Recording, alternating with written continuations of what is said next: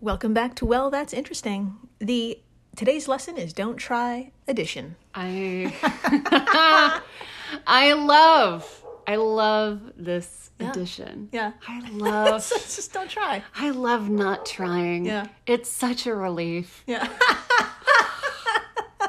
Just sitting back and letting everything go to shit. Yeah, just unravel. Just let it go. I love letting go. It's so great. Let someone else try. Yeah, but not me. Today, episode 057, these people tried to run a marathon and it didn't end well. Oh, no. Oh, no. Yeah. Full disclosure, I am now a runner. Lol. I run a lot. You do. Almost every day. Almost every day. It's, a journey. I actually really like it. But if you run too much, your body gets so mad. It gets mad. Yeah. Yeah. Well, before we get into it. Oh. I'm Jill Chacha, and I am with the extraordinarily fit Marissa Riley. Okay. I don't know about extraordinarily fit, but I'm a little fit. She's fit. Just a little fit. That's right. What is that voice? I think that voice omits any fitness I have.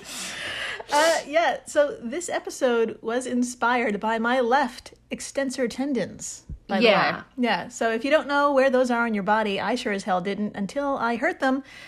Please, everyone, take a look at your feet. Okay. Now point at the top of your foot. Okay. There you go. Ah! That's where they are. So the place right before the toes. Exactly. Yep. I know because I saw her foot. That's right. It was puffy. Yes. I could explain. According to medicalnewstoday.com, quote, located in the top of the foot, extensor tendons are needed for flexing or pulling the foot upward. If they become inflamed due to overuse or wearing shoes without proper support, they may get torn or inflamed. No. Yeah, this is known as extensor tendinitis, which can cause significant pain in the top of the foot. No, not the top of the foot. Yeah, so I know what you were saying about how your body just, it's like, nope, you're not doing this today. She gets mad. And I did the thing where I read all of the, I would Google, can you run every day? Is it good for you? And everyone is like, no, you can, but you will get this thing called an injury. Yeah. And I was like, and I just turned 30, so a little part of me is still like, I'm invincible. Mm-hmm. And same. Yeah. You will get injured. It's a thing. Yeah. And boy, howdy, they're not fucking around when they say extensor tendinitis causes significant pain. Because, my God. I don't want to brag, but many moons ago, I had a kidney stone. And the first few days of this extensor tendinitis was a close fucking second. Y'all. Let me tell you. Kidney stones. I've never had one, and I hope I never do. It was like a kidney stone in my foot. It sucked so bad. Oh my God. Yeah, it really did. In case you don't know what a kidney stone is, Google it on your own time, because neither me nor Jill is going to tell you about it. No, please don't. Nope. Just unless that's part of the podcast. Don't tell you. That might be an episode maybe down the line. Okay. We'll zoom in when the time is right. So how did Dr. Riley here and myself hurt ourselves? That was good English. Yeah. Anyway, we purchased a treadmill in July, and shortly after, I hurt myself like a champion. Yeah. And like a fucking champion. There you go. She's a hero. And I'm totally okay now, so thanks for asking. I'm happy to say You're welcome. That this injury birthed the idea for this episode. So, and I'm also going to say I'm sorry in advance, because it's a fucking doozy of an episode. Oh, no. Yeah. But that's my favorite kind. Yeah. I love it when things go wrong. Wow, you're in the right place. What I live for. Yes. So, also, if this is your first time listening, welcome to the flock. Welcome. Yeah, Dr. Riley here comes in cold and learns everything in real time, just like you. So. It's true. I had no idea what we were going to talk about. I did know that Jill was having a foot problem, because one day she was like, my foot hurts. And then the next day she was wearing a boot. And I was like, I think something's wrong. I think she's in pain. You're a doctor. Yeah. You're very astute. Yes. You're very aware. I'm very aware. I'm very observant. I really like to put things together. And I put things together and I realized Jill had, what is it called? extensor tendinitis. Extensor tendinitis. That's right. I realized that's what she had. There you go. Thank you, doctor. You're welcome. I guess we should begin, right? Let's do it. Let's begin with the first of our two stories. Let's head on back in time to a year no one remembers, 2019. Whoa! I remember nothing from that year. When I was typing these notes, I was like, it's kind of like the Bridesmaids of years because no one remembers 2019. I bet some great things happened too. Sure. Yeah, but hell if I can remember them. That's right. Yeah, write in if something great happened to you in 2019. Yeah. I can't think of one thing. Yeah. Anyways, so we're at the starting line of something called an ultra marathon. Now, Dr. Marissa, what do you know about ultra marathons? Nothing. I am assuming it's like a marathon, but more special. That's exactly right. And by special, if by special you mean extremely difficult, extra difficult. This particular, where are we? Oh, sorry. According to theconversation.com, an ultramarathon is a race that exceeds the 26.2 mile distance of traditional marathons. Oh. They range from 31 miles to almost 3,100 miles. No. Yeah. No, they don't. And athletes often compete in extreme conditions. You know, I like running. I like my little treadmill. I like a little run outside with some music, but I have no desire to run 3,100 miles. Uphill. In the snow. In any condition other than perfect California weather. Even then, pass. Yeah. So I like running and watching a movie. Running and watching a movie. It's fantastic. I can't run without watching a movie or listening to Britney Spears. Those are the only conditions. And short periods of time. I'll stop talking. There you go.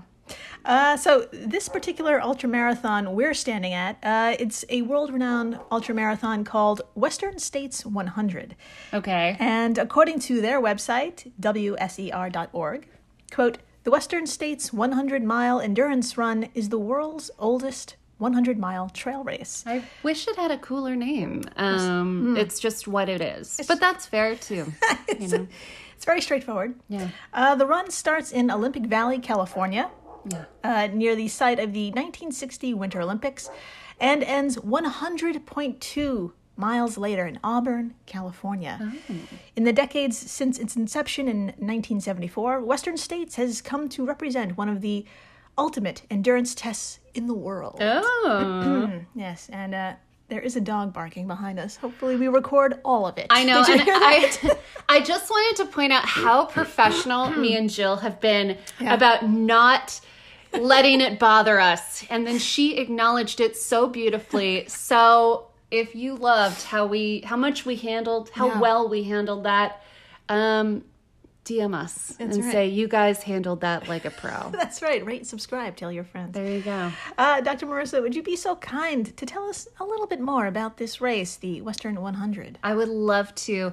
All right. Continuing from the site, quote, traversing the traditional lands of the Nisenan, Washoe, and other neighboring indigenous peoples, the Western States Trail climbs more than 18,000 feet and descends nearly 23,000 feet before runners reach the finish at Placer High School in Auburn. End quote. I like how the triumphant finish is at a high school.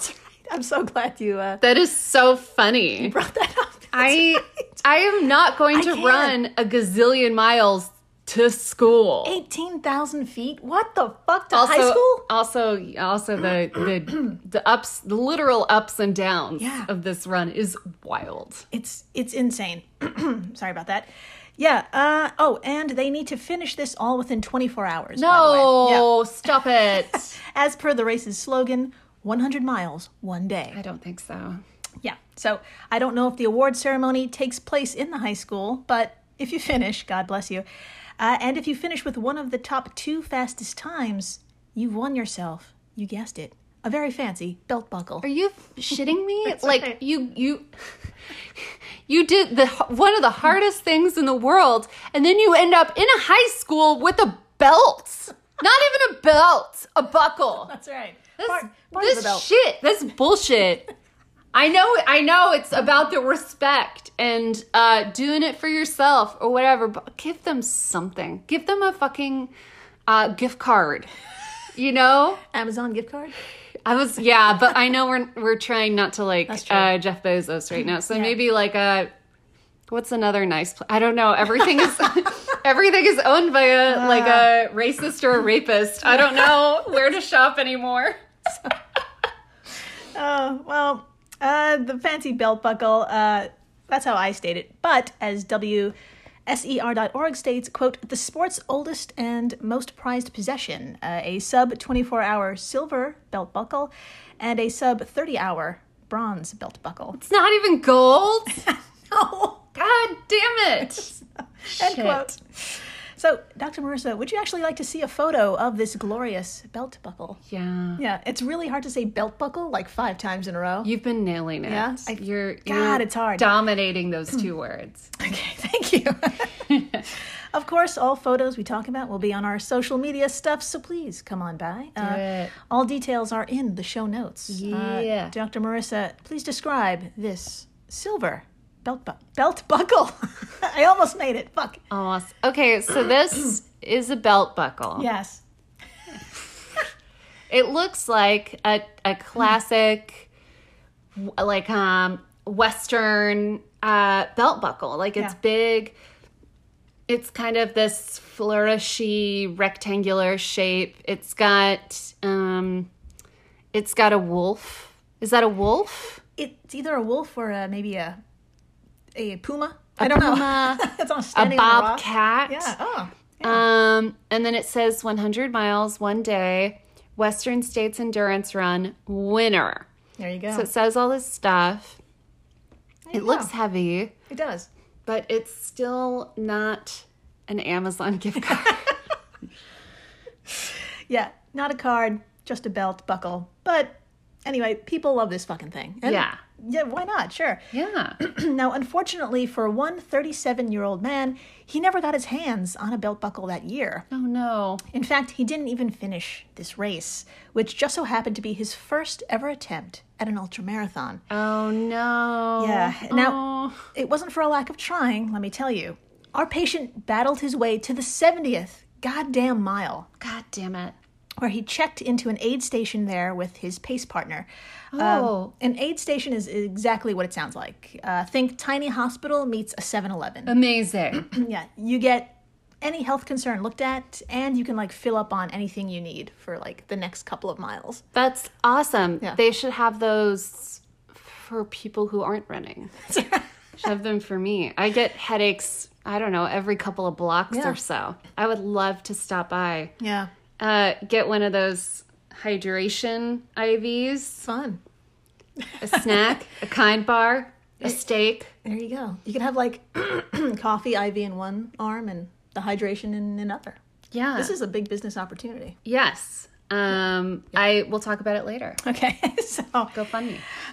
So it's totally a normal thing to check into these. It also helps volunteers track your progress. It's pretty important. Now, according to the case study published in August 2019 in the August 2019 issue of BMJ Case Reports, the 2 men walked in and out without a problem. Okay. Or at least neither of them said they had a problem. Okay. A few meters away from that station, our patient decided to take an over-the-counter, non-steroidal anti-inflammatory pill, like your average ibuprofen or aspirin that you take when something's like causing you aches and pains. Oh no. Okay, so in a normal conversation, that would be fine. Yes. But on this podcast, something bad is going to happen. Someone's going to cry blood or sweat blood or lose a rectum. That's right. I am stressed.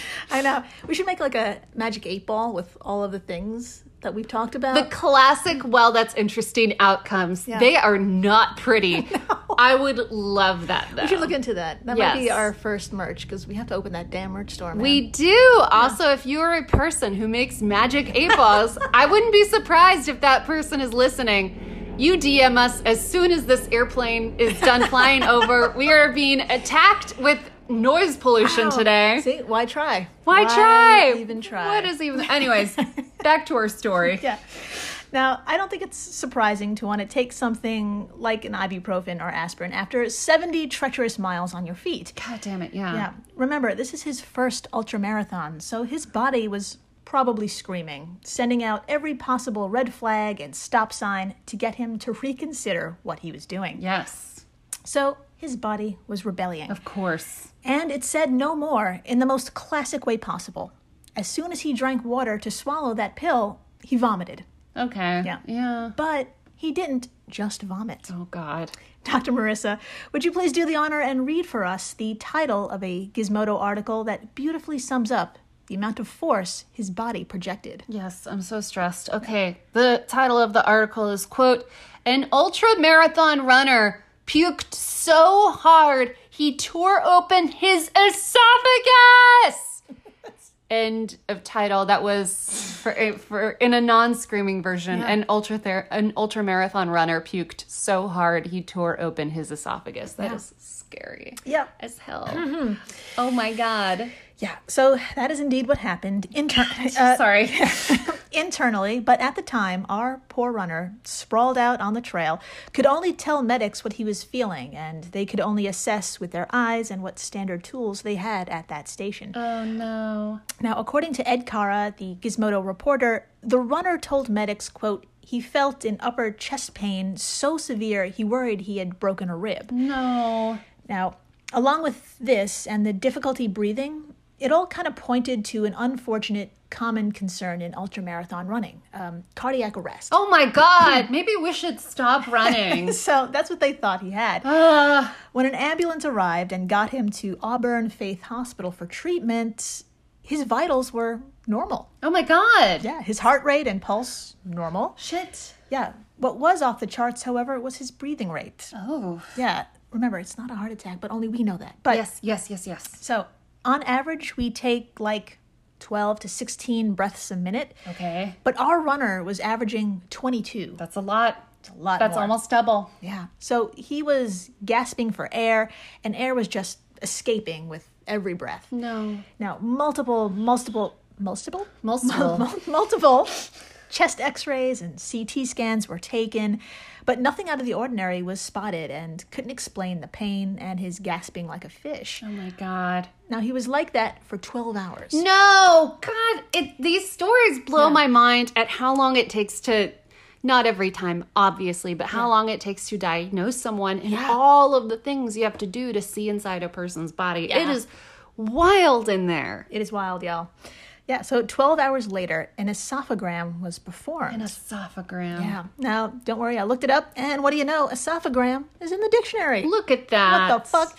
Dr. Marissa, would you please do us the honor and please read what this is, its process, as described by McGraw-Hill. Oh my gosh. Before we go forward, I just love that I'm about to speak a definition. I feel like I'm about to start like a really cheesy speech, like Webster's Dictionary describes love as... We are at a high school, apparently. Oh, God. Now I'm going to throw up. Jeez. We know what to tell the doctor. Okay. All right. According to McGraw-Hill, esophagram is, quote, an imaging technique which a radio contrast milkshake of barium sulfate is swallowed to detect benign or malignant lesions of the pharynx, esophagus, stomach, and small intestine, and to evaluate the integrity of the swallowing mechanism. The process of the barium is followed radiographically to detect defects. Places where barium should be seen but is not indicates a detection of foreign bodies, tumors, or lesions.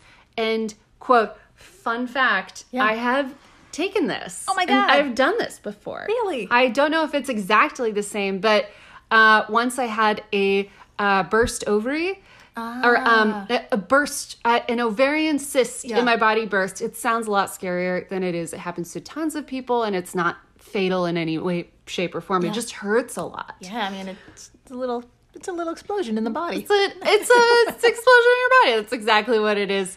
But I had to go to the doctor, and I was telling them about it, and they had to check for like 8 other things. Yeah. And they made me, they're like, okay, we know you're in a lot of pain because it hurts for a long period of time. And they were like, we just need you to sit in this waiting room and drink this goo over a period of 3 hours because you have to drink it really slowly. Yeah. And then like 30 minutes into that, I was like, y'all. I'm in a lot of pain. I'm in a, you got, if I could wash down like some Vicodin or something with this, I'm going to be a lot nicer.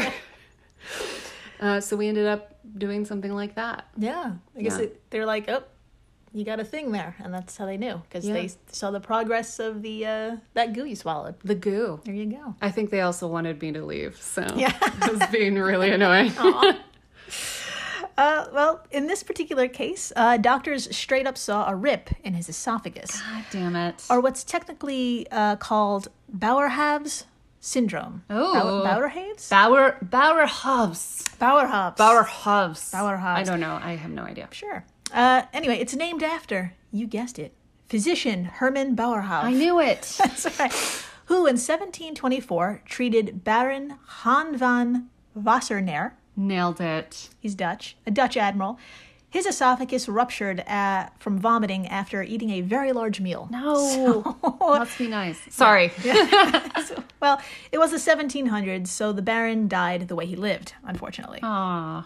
Our patient, however, is living in 2019, so his chances of survival, they're excellent. Amazing. But if you're thinking, oh my God, to repair a blown out esophagus, that must take extensive surgery and weeks of healing. And yeah, you're right. Oh my God, no. I don't even know where to begin to describe the surgery. So I'm just going to say it involves a lot of tube reinforcement. Okay. Lots of tubes, folks. No. Think of it as like scaffolding to support a crumbly structure. No. Yeah. Oh.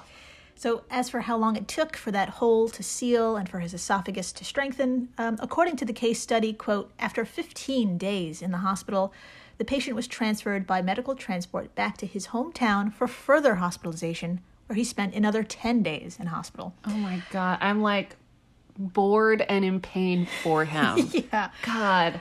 He had a persistent controlled leak and an enlarging pleural collection requiring drainage, with a placement of additional chest tubes by interventional radiology.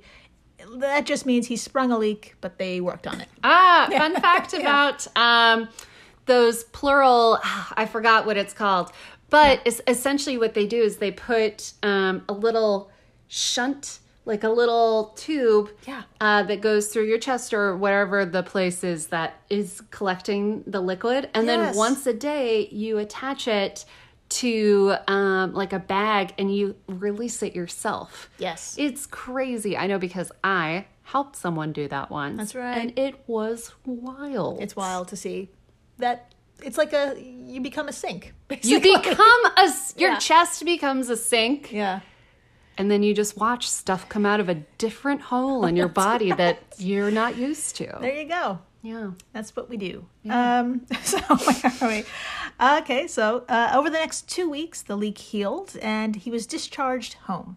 An upper endoscopy 1 month later showed complete healing of his esophageal perforation. Oh my God. And get this, 3 months after that, he was back to eating a full diet and back to running on the trails, end quote. I am so impressed and horrified. Like, that's amazing. I know. Dear God. That's amazing. So nearly 6 months later, he was healthy enough to get back out there. And even though he didn't take home the belt buckle that fateful day, Dr. Marissa, would you please tell us what this runner did accomplish for the history books? I would love to. All right. This is quote, this is the first case of Boerhaves ever linked to ultra marathon running, said case study author Andrew Pasternak, a physician at Silver Sage Center for Family Medicine in Reno, Nevada. Yeah. First one ever. First one ever. Slow applause for our runner. Wow. Who literally came in first for ultra puking. Came in first. First for ultra. That's something. Do they have a belt buckle for that? I think they just have a bill for that. I think they have a lot of bills for that. Somebody sketch a trophy or another article of clothing. Ah, There you go. there you go. Yeah, and no one will ever take that from him. Nope. After the break, we're going to try and answer a question for the ages. Why do runners poop themselves? Oh my God, I've always wanted to know. Stay tuned. Please do. And we're back. We are so back. We're so back, and we're looking at a very long list of Olympians, the creme de la creme of athletes who have experienced runner's diarrhea in public. No. No. No. Oh, yeah. In 2016, French Olympic race walker Johan Denez was leading the 50K Okay. until he defecated mid-walk and collapsed on the side of the track. God, that's so embarrassing. I'm sorry. No. I know. He did complete the race, however. He got up and finished 8th, which is still better than me. Yeah, same. Same. Yeah, according to foxsports.com.au, quote, Julie Moss, the legendary Ironman triathlete, gave us the most iconic image when, midway through the marathon leg of the 1982 Hawaii Ironman, she lost control of her legs and her bowels, collapsing onto the pavement in an olfactory nightmare. Oh my God. End quote. Here is a photo, by the way, of her battling through it. Dr. Marissa, what do you see in this very... it says a lot, this black and white photo. This photo, I had no idea that's what's happening to this person. Yeah. This is like the coolest photo I've ever seen. It's of a woman who's clearly very strong and she's wearing her, I don't know, a triathlon, Ironman outfit. She's got a baseball cap on. She looks like she's handling everything well, but apparently she's shitting herself and falling. Yeah, she's on her hands and knees. She's on her hands and knees, but she doesn't look like she's in a bad mindset. No, not at all. She's definitely battling through it. Yeah. Absolutely. Yeah. That'll also be on our Instagram, so please come on by and hit that follow button. Yeah. for more content like this. Take a look. She literally crawled over the finish line, but she fucking did it. Oh my God. I have so much respect. Oh, absolutely. Wow. Yeah, my friends, from the best runners to novice, shit happens. According to a 1992 case study, that's right, there was a study Amazing. called Runner's Diarrhea, Different Patterns and Associated Factors. Oh my God. Oh my God. From this study, 62% of runners reported that they had to stop and find a place to poop during training. Yes. 62. Yes. 43% said they had nervous diarrhea before a race. which Relatable. Yes. I totally get that. Totally. I poop knowing I have to go to work. Oh my God. Never use a bathroom at a stand-up comedy club because every comic on the show just took a major shit in that bathroom. Oh, I like these tips. Don't do it. Don't do it. I love these life Comedy hacks. Cellar, that bathroom, don't even bother. Don't do it. 51%, a little more than half, said they had experienced diarrhea after a race. Okay. And 12% reported incontinence while running. The post-race one is what I'm relating to. Yeah. But I'm scared of the during race one that I will relate to in the future. It's coming. No! No! So the number one question about number 2 is why? Why? Why is pooping so prevalent in running? Yes. Well, good news. There's a few reasons. Great. So, Great. a 2012 study by R.W.F. Tersteeg and J.J. Coleman states, quote, during physical exercise, the increased activity of the sympathetic nervous system I can do it. It's a tough one. Redistribute. I can do this. Do you want to do it together? 1, 2, 3. Redistributes. Redistributes. All right, thank you. You're welcome. I don't know. It was all that belt talk. Yes. It made my mouth tired. So, during physical exercise, the increased activity of the sympathetic nervous system We got this. redistributes blood flow from the stomach, liver, small and large intestine to working muscles. Okay. With prolonged duration and intensity, the blood flow of these organs may be decreased by 80% or more. Oh my God. End quote. So what the fuck does that mean for your butt? Well, Dr. Marissa, what happens when blood is redirected from your intestines to working muscles in need of more oxygen? Oh my God, I would love to tell you guys. All right, quote, severely reduced blood flow to the gastrointestinal organs may frequently cause GI, a condition which causes the symptoms of diarrhea and abdominal pain. End quote. Yeah. Yeah, so basically the blood is going other places, so your bowels are like, fuck it. Exactly. I don't give a shit. I'm out. Oh, I'm done. Give a shit is a poor choice of words. No, it's perfect. That's exactly what. So many puns. Yeah. So many puns. So many puns. And get this, not only are you redirecting blood to your arms and legs, you're also redirecting consciousness and your mental energy. Oh. Colon and rectal surgeon Michael Dobson told Mental Floss, quote, when someone is in the middle of strenuous physical activity, it's really hard to voluntarily keep your anus sphincter closed while engaging in other activities with other muscles in the legs and pelvis.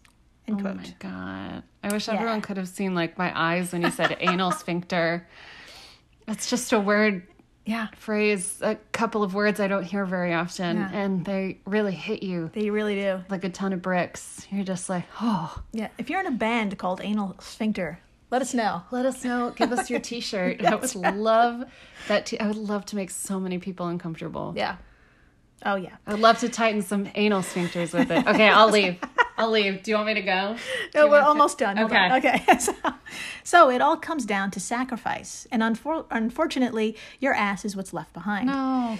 Now, this may seem like a shitty trade-off, but for gold medal winner Paula Radcliffe, she wouldn't change a thing. Okay. Back in 2005, she copped a squat right there for the world to see during the very live and televised London Marathon. Amazing. Yeah, it may have been embarrassing for the fans and sports anchors, but Paula knew what it would take to win. The price is a little poo. Okay. And as she told Fox Sports, quote, I don't regret it because I won. Fuck yes. I think we should all try harder to be more like Paula. Yes. You got to do what you got to do if you want to win, which is shit anywhere. Anywhere you need to shit. Let it out. That's the lesson we're learning today, right? I think so. Shit anywhere if you want to be a winner. There you go. Put it on a tote. Put it on a tote. Come on, Nike. Contact us. Yes. We have so many slogans. We would love to be Nike ambassadors. I think that would be amazing. So, Paula Radcliffe, she fucking owned it. And the end. You know? That's the end of episode 057. What a beautiful way to end an episode.